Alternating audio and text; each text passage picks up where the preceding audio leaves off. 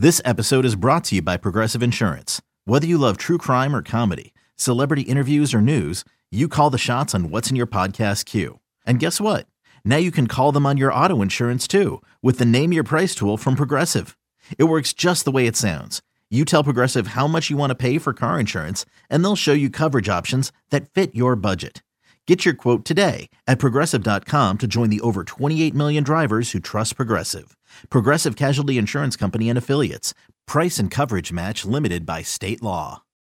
When you need mealtime inspiration, it's worth shopping Kroger, where you'll find over 30,000 mouth-watering choices that excite your inner foodie. And no matter what tasty choice you make, you'll enjoy our everyday low prices, plus extra ways to save, like digital coupons worth over $600 each week. You can also save up to $1 off per gallon at the pump with fuel points. More savings and more inspiring flavors make shopping Kroger worth it every time. Kroger, fresh for everyone. Fuel restrictions apply. It's time to take command with former NFL tight end Logan Paulsen and former Commanders beat reporter Craig Hoffman. Take Command podcast from Odyssey Sports. I'm Craig Hoffman. He is Logan Paulsen. Make sure you're subscribed wherever it is that you are listening or watching right now. A podcast comes out twice a week. We don't want you to miss anything. But Logan, let's actually get into that. We're going to call this segment The Art of Value. Yeah. Right? Because it is certainly not a science. It is not something that is beyond mathematical reproach. And also art is something whose beauty is in the eye of the beholder.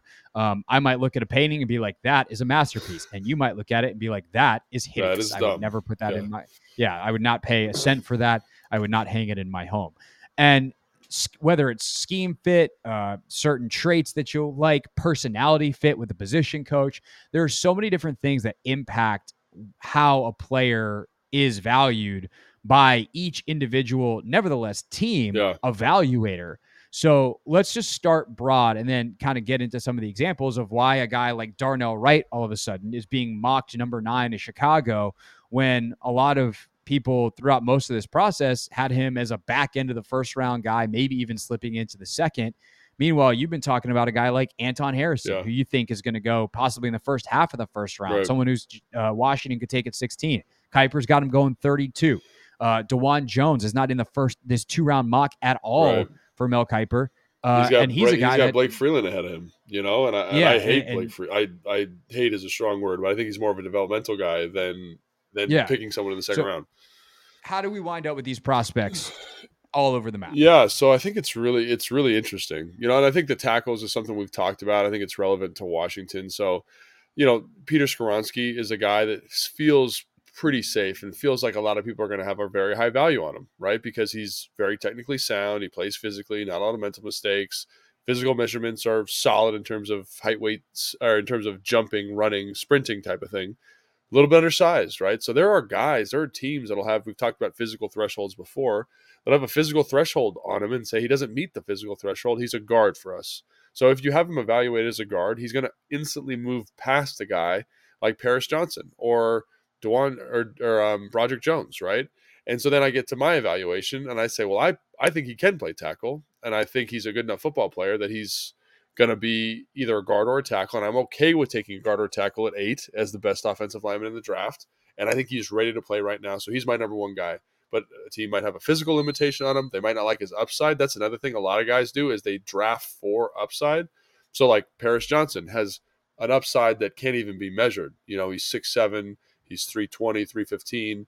He's fast, he's explosive, he's dexterous, he's got long arms, he's got everything you want. He's got position flex. And his ceiling is that he could be a top 5 tackle in the NFL because physically he's got those traits. So some teams might have him as number 1, right? You say Broderick Jones, again, another athletic, physical freak from a height, weight, speed, movement standpoint. But I technically don't like how he plays. I think he's got technical deficiencies in his game that I don't like. So he goes down the board. So I have Anton Harrison above him, right, in terms of pass protection, things like that. So even in this slight 3-man thing, depending on who you talk to, you could have Paris Johnson, Anton Harrison, or Peter Skoronski as your number 1 tackle in this draft. And that's just from that's just the perspective of the player.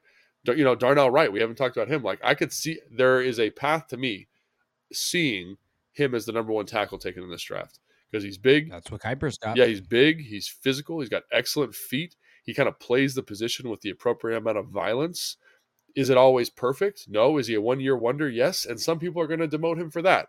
So it just, again, there is so many, it's about making your case and making your argument. And I was listening to something a GM said. He's like, we had to, I think I've said this on the show, is we had to go to a tiered system because opinions are so different. We just have to get guys tiered correctly, get them in the right buckets so that we can say, hey, your opinion on Anton Harrison and my opinion on Darnell Wright, we view them as comparable players. So it doesn't really matter who we take here to fit our perspective, right? So the scouts don't get mad at each other. And this is not even without talking about, I think, scheme fit, right? Because I think if you're a run first scheme, Darnell Wright's going to move up. So for Chicago, that's I think a good fit, right? Anton Harrison for a pass first team like Kansas City or whatever makes a ton of sense to me. So hopefully that clears that up a little bit just from like a tackle perspective, you know? And then the fact that he doesn't have DeJuan Jones in the first 2 rounds is kind of insane to me because when you talk to people around the league, people are pretty high in DeJuan Jones because of the physical upside and the fact that they think he could be maybe the best tackle long-term in this class, right? But then Mel Kiper, a guy that I have a ton of respect for, has Blake Freeland as a top, what is it, the 7th tackle on his board, 6th tackle on his board. And to me, or at least how he comes off in terms of, because that's the thing too, is like the board versus the mock, like Mel's, I can pull up their composite ESPN's rankings, but I don't know if Mel has his big board up or that's just something McShay does at this point. Right. Point is, like, he might have DeJuan Jones higher, but he might think that the fit is better in Washington for Freeland unless he goes there. Yeah, and I don't agree with that because I don't think Freeland's like ready to play, and I think his upside's a little bit lower. And here I've heard Mel talk about Blake Freeland, and he thinks because of the athletic traits, his upside's higher. And I kind of disagree because I think he's technically too far away. And there's a difference of opinion right there on a player that, and I think I'm right. But you know, I'm going to trust my evaluation. I'm going to trust my perspective. But I think that just shows you like the perception of value, and then like that's just within the same position.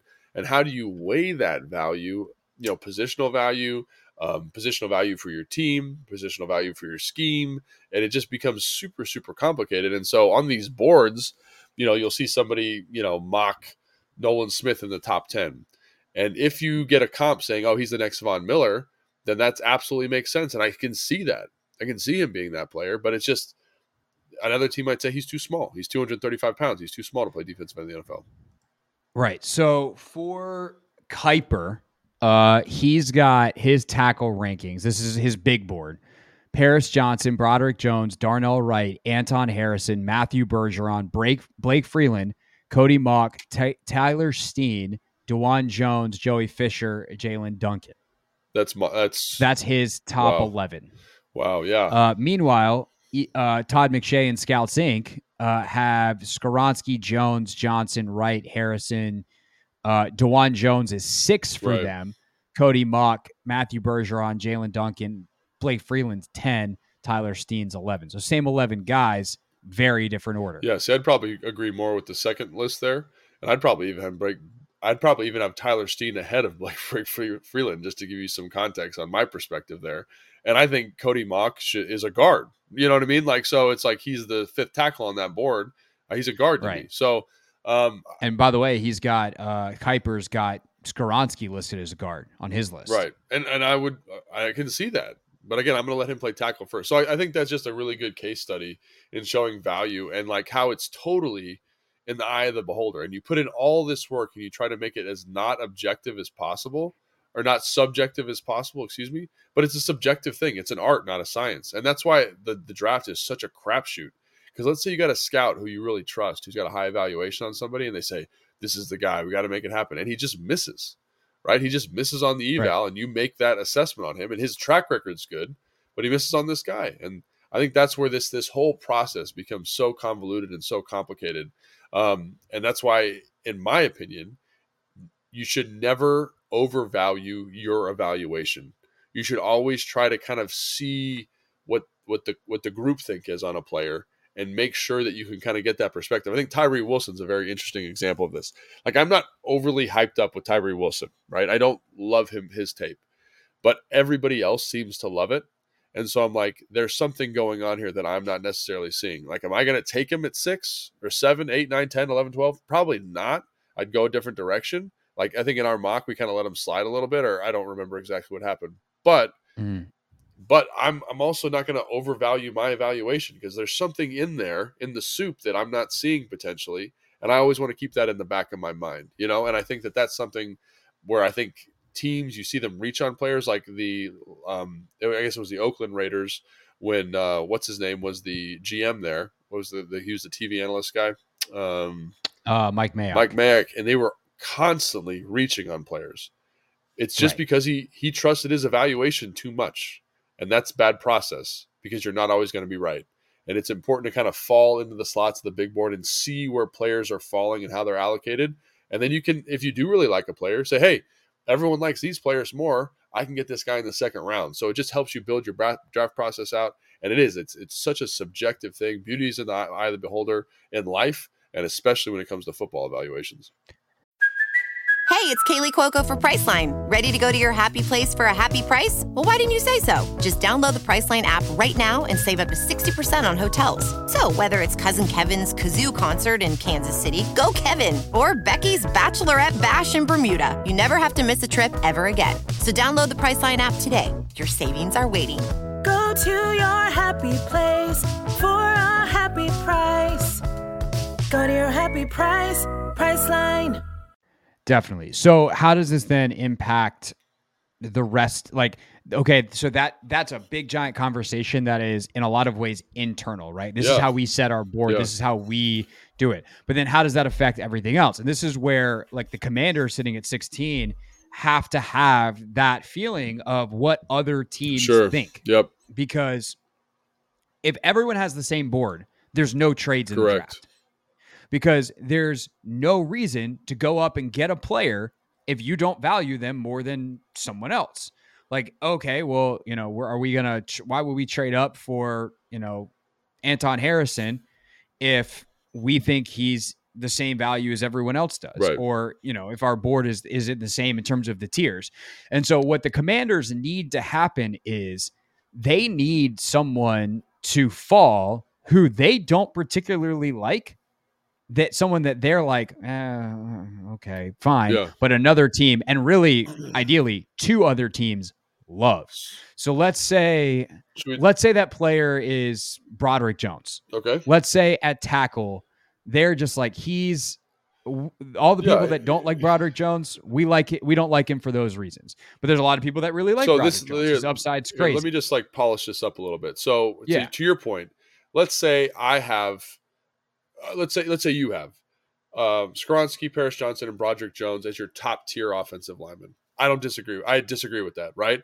But let's say that's what you have on your board. And on my board, I have Paris Johnson, Skoronski, Harrison, Broderick Jones. And Broderick Jones is a second tier player for me. Correct. Right. So I don't care. I don't give a damn. But you think he's a top 3 tackle in this draft, right? And you're now the Commanders. Yes. So I'm calling you and I'm going, hey, what's it going to take for me, Tampa, to come up to 16 because we got a guy that we like. Because all the other top tier tackles are gone, and everybody. Because Skoronski and who do we say? Paris Johnson are gone. Yep. And so it's Broderick Jones has fallen. Yeah, and he's right there at 16. We could take him. We don't like him that much. But Tampa, he's in that top tier of offensive lineman for them. He's the only other first-round offensive lineman. Because that's, in addition to buckets, they also tier it by first-round grade, right? So let's say they have a first-round grade on them, and none of the other offensive linemen have a first-round grade.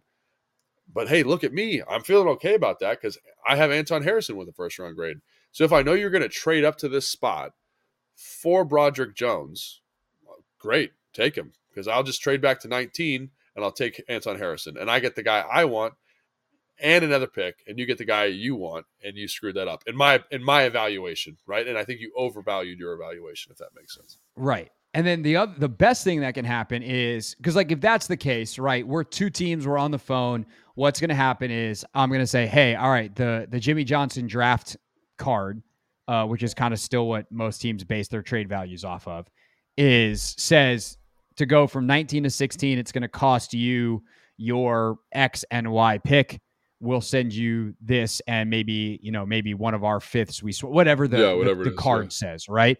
But if all of a sudden who we say is the Commanders, you're the Commanders, right? In this particular deal, if you can say, hey, the card says it's this, but we've also got Minnesota at 23 on the phone, and they're willing to go over the card value, and they want Nolan Smith. Give us your best offer. Like they want Nolan Smith or somebody completely different. They just want the spot, because again, their evaluation might be Nolan Smith is a top 10 player in the draft, right? He's there at 16. Like, we got to get up and get him. You know what I'm saying? Right. And so I think that's the cool thing about this process is it's not just tackles. It's not just DBs. It's like, if you have a top 10, top 5 evaluation on a player, and I think everyone sees these mock drafts now, and it's like, oh, these are the top 5 guys. These are the top 10 guys. That's not how teams look at it. There are dudes in there that are saying, oh, Kalijah Kancey's the best defensive tackle in the draft. And if he starts sliding down the board and he's available at 16, I could see someone in the back end trading up. It just is about who do I think the prettiest girl at the bar is, or the prettiest boy, whatever it is, and how am I going to make sure that I go home with them with the right value? And again, it only works if they have a big grade on these guys, and they might. We don't know teams' draft boards, and that's where they guard them with their lives. But that's another. So that's all of a sudden where you get. And I think in this draft specifically, because there's so many there's not like this definitive, like, this guy's awesome, this guy's awesome. You're going to get mixed evaluations, and it can lead to this kind of pop up, and let's see if we can get what we can get. Yeah, and like you said, it doesn't have to be the same player, but like the best scenario is you get Detroit at 18 and Minnesota at 23, 2 division rivals fighting over the same player. Yeah. Because if it's different players, then maybe one of them calls Pittsburgh and is like, hey, we know that Minnesota is about to trade up to 16 to take Nolan Smith. We want who is it we have falling? Broderick Jones. Yeah. Can we work out something with you instead? They give up a little bit less. They still get their guy. That's good information, usage. That's good information sharing, etc. But if you got 2 teams, and especially if they specifically hate each other, are gonna have to play each other twice a year, fighting over the same guy, now you have a bidding war. Like, that's the absolute best thing, and especially when because to your point, right, in this scenario, your tier 1 players are gone. There's not a player on your board that you still want at that spot. You now have 10 players in the next bucket, and you can get any of those 10 and be happy 5 picks from now. Yes. Like, sweet. Okay, so 4 of them might be gone, but so be it. Right. We still are going to get a guy we like. So that is the best. Plus where a you're pick. like, Plus a pick. Hey, right. Plus pick or picks, depending on where the movement is, etc.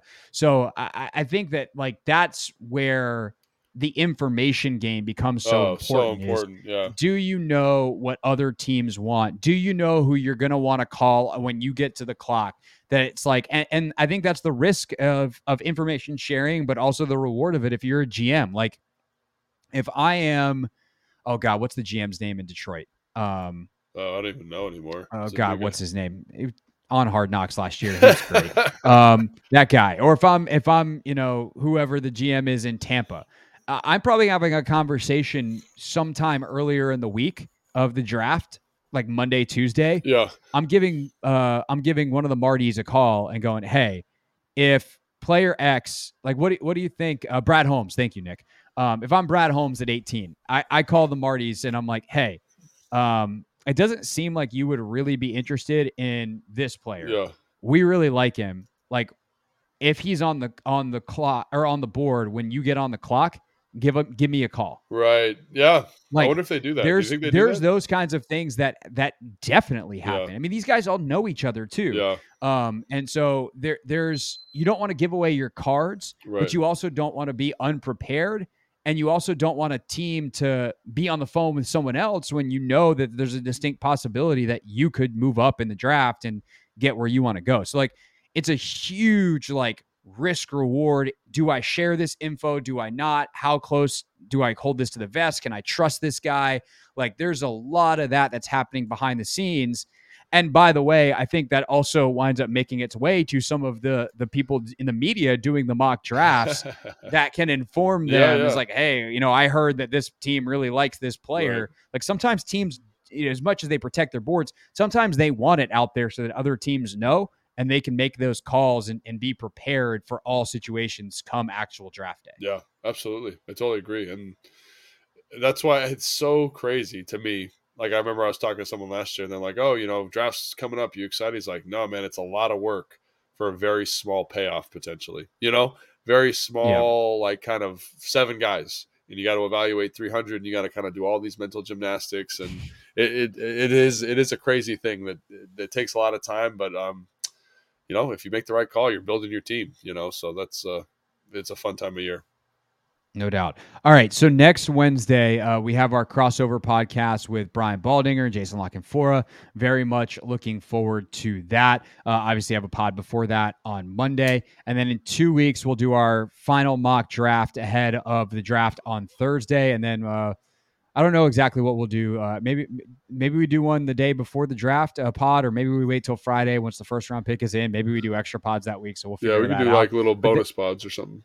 Yeah, which is why, Logan, people should subscribe. That way, you just never miss an episode. It's like, oh, hey, look, another episode. You can watch us at youtube.com/@1067 The Fan. Post some clips, youtube.com/@Craig Hoffman as well. Of course, you can listen on the free Odyssey app or your favorite podcast platform. Until then, until next week, he's Logan, I'm Craig, and we'll see you. Thanks for listening to Take Command.